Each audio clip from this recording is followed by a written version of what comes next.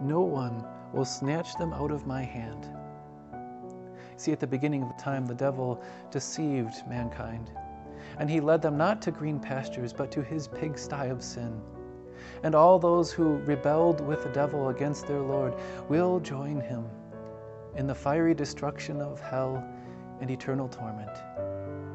But Jesus promises, not only are you free, not only do you have the gift of eternal life, not only are you free from the devil and will not perish, but he cannot snatch you. The devil with his pigsty and his schemes cannot force you away from your good shepherd, who you now hear. This message is from Rock of Ages Lutheran Church in Payson, Arizona, May 8th, 2022. John 10:22-30. Sometimes it's pretty easy to spot a fake. I'm sure there are a lot of moms who've noticed how their children can distinguish between the name brand popular macaroni and cheese and an imitation brand. Some kids can even smell the difference a mile away. Of course, a lot of those same moms themselves can distinguish between their premium favorite roasted coffee brand versus a cheaper, inferior brand. Now, maybe with coffee and macaroni, spotting the difference, though some might disagree, isn't so important or vital. But sometimes spotting the difference between what is legitimate and real and what is not is crucial. Consider when it comes to the Christian faith, spotting what is the true word of Christ and what is not. Or what is it to be a true disciple and follower of Christ and one who does not belong to Christ? Today we see how we can find that distinction and know the difference with spiritual matters as Jesus responds to those who are questioning his legitimacy as we turn to John chapter 10. And there we'll see how truth marches victorious over empty words. John gives us a scene in chapter 10 here where the festival is being celebrated in Jerusalem that's called the Festival of Dedication. And you see, what happened was, about 200 years before Jesus' time, there were those who were looking on in the temple and seeing how there was an illegitimate God being worshipped in the temple. You see, Antiochus Epiphanes, a ruler in the Greek Empire, had erected an altar to Zeus in the temple of the Lord and was offering up swine, pigs, an unclean animal, as sacrifice on the altar. So the faithful ancient Israelite could spot this imitation, this false worship hundreds of miles away. And they sought to fix that and purify the temple. Then with the Maccabean revolt, the priests were able to remove the false worship and restore true and pure worship of the Lord once again in the temple. This festival of dedication in the temple was, at Jesus' time, still a week-long celebration in Jerusalem. Today it's perhaps better known as Hanukkah, and it's still celebrated by devout Jews. Well, as Jesus walked around on this particular Hanukkah, there were those who considered Jesus, and they thought they had found in Jesus to be an impostor, a false Messiah. And so they gathered around Jesus, it says. The term here for gathering in your Bible actually means to encircle. Because you see, they had tried to kill Jesus before and had failed, but not this attempt. Now they were surrounding him, and they posed their challenge. They said, "How long will you keep us in suspense? If you are the Messiah, tell us plainly." Now, this wasn't so much a request for clarification or more information. This was actually a challenge. And it was put there so that Jesus would be put on the spot so that they could take up the stones that were around them and begin to pelt him to death with stones. They were going to rid the temple courtyards and the world, for that matter, of this, as they thought, illegitimate Messiah. Jesus responded, "I did tell you, but you do not believe." Still today, you'll find those who oppose the word of Christ. And they're not always the atheists who are directly opposed to God, but sometimes, like these Jews, there are those who are religiously devout, who know the teaching of Jesus, and yet who stand against it, despite knowing it. In fact, these devout Jews stand against the word of Christ, even though they had evidence and supporting truth around him.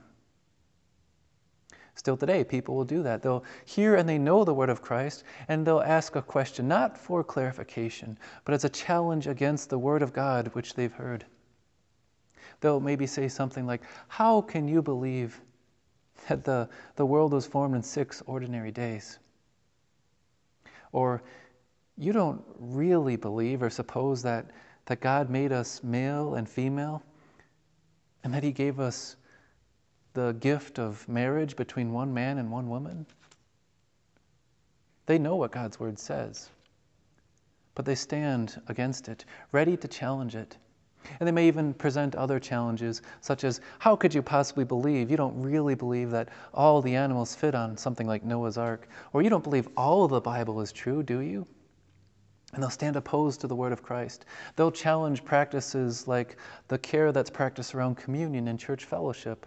Or they'll say things like, you don't really believe that baptism or the Lord's Supper conveys God's grace. The challenge is set.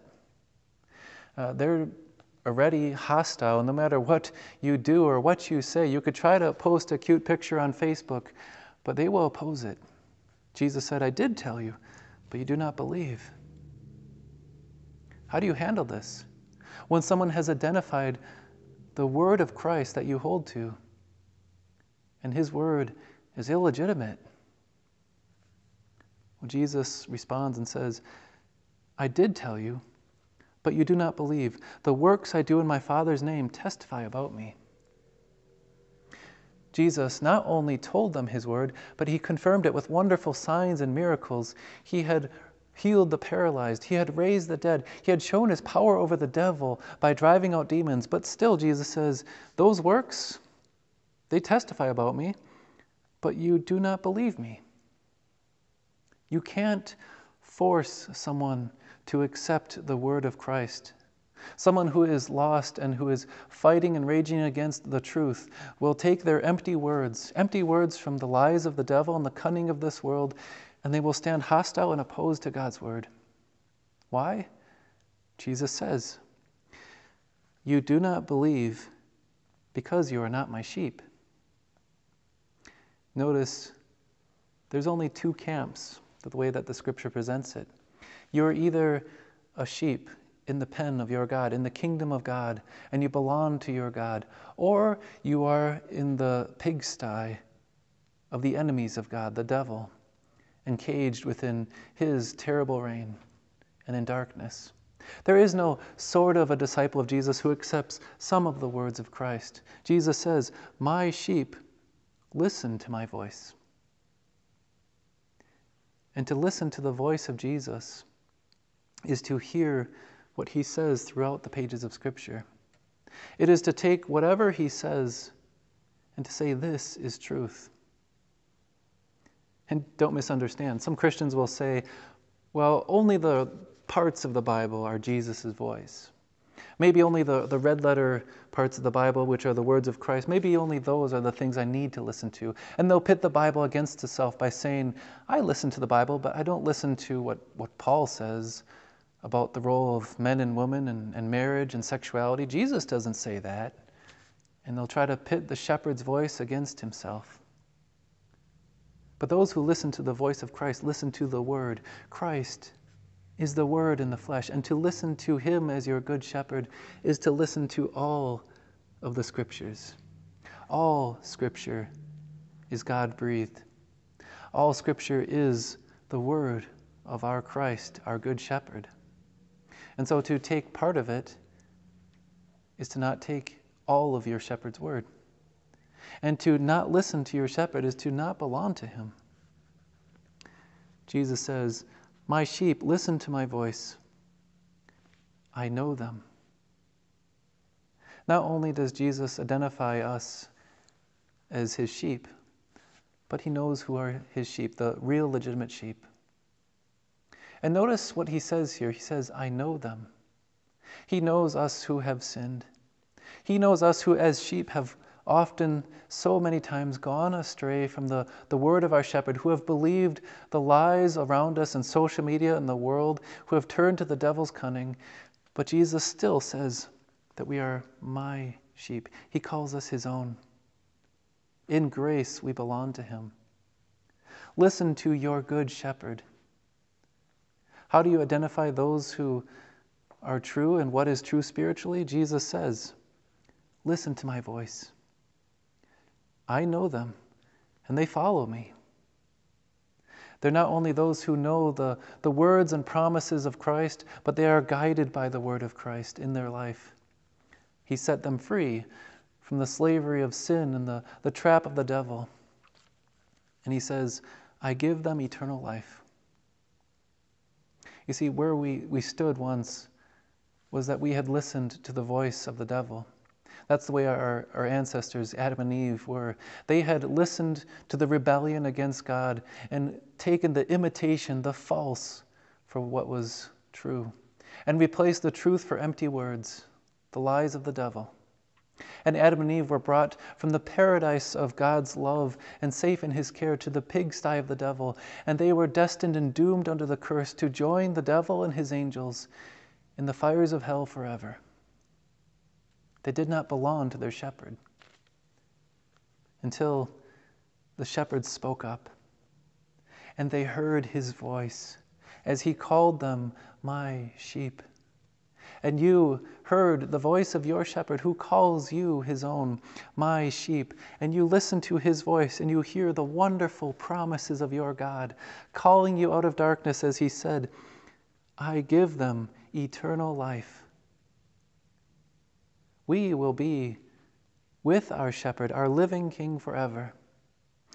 Our shepherd described earlier on in John 10 how he won this eternal life by laying down his life for his sheep. Rising again, he assures us we have life. And notice he doesn't say, my sheep who strive hard enough to stay on the path, or my sheep who find their way have eternal life. He says, I give them eternal life. Our gracious shepherd gives us green pastures where we will dwell with him forever, the gift of eternal life. And here further, the voice of your shepherd as he says, you shall never perish. The devil and his angels are lost and will be sent to hell, but you have escaped the flames of hell and will never perish as you listen to your shepherd who gives you the gift of eternal life. Your shepherd says elsewhere and earlier in John's Gospel, whoever believes in him will not perish, but have eternal life. Fellow sheep, listen to your good shepherd. Hear his voice despite all the cunning and lies of the devil who would cause confusion about what is truth and turn you aside from the word of God. Listen to his voice, and first and primarily, hear his gracious promises, his gift of eternal life, his promise that you will never perish. That is the true voice of your shepherd. He says, you are secure. No one will snatch them out of my hand. See, at the beginning of the time, the devil deceived mankind, and he led them not to green pastures, but to his pigsty of sin. And all those who rebelled with the devil against their Lord will join him in the fiery destruction of hell and eternal torment. But Jesus promises, not only are you free, not only do you have the gift of eternal life, not only are you free from the devil and will not perish, but he cannot snatch you. The devil with his pigsty and his schemes cannot force you away from your good shepherd, who you now hear. The shepherd has called you by his word, giving you his gracious promises, and continues to guide you as you follow him in life. And he promises you and tells you where the goal is. The goal is life everlasting in his eternal kingdom. And he will continue to protect you along the way and keep you safe from the devil's attacks. Listen to your shepherd. Yes, there are a lot of those who will attack the voice of Christ, and they will come and they will challenge the word of truth. But as you listen to your shepherd, you hear his gracious promises, and in love and thanksgiving you follow your shepherd because he has set you free. And hearing his word and guided by his word, you have life. And your shepherd promises you will remain free. He says, "My Father, who has given them to me, is greater than all. No one can snatch them out of my Father's hand. I and the Father are one." Listen to your shepherd, God the Father, God the Son, and God the Holy Spirit. Jesus, notice he's not saying he is the Father, but he is one being with the Father, the eternal Son of God. Here, Jesus gives them the answer they wanted. He says, "I am, from eternity, the Son of God." There's your truth. Jesus, who died and rose again, is your living shepherd. And together with the Father and the Holy Spirit, he takes his flock safely in his care. Listen to the voice of your shepherd. And listening to Jesus doesn't mean that you're going to go through some Christian instruction class or confirmation class and then you're done. Listening to him doesn't mean that you've heard him when you were a child and now you've decided to follow some other voice. Continue to listen and to follow your good shepherd who has given you the promise of eternal life, the good shepherd who keeps you secure in his hands, who sets you free from destruction and death and the devil's schemes. As you join with the rest of God's flock, all those around this world who hear the voice of their good shepherd, and you say, "I follow truth," truth that marches victorious over empty words. And with that, you have life.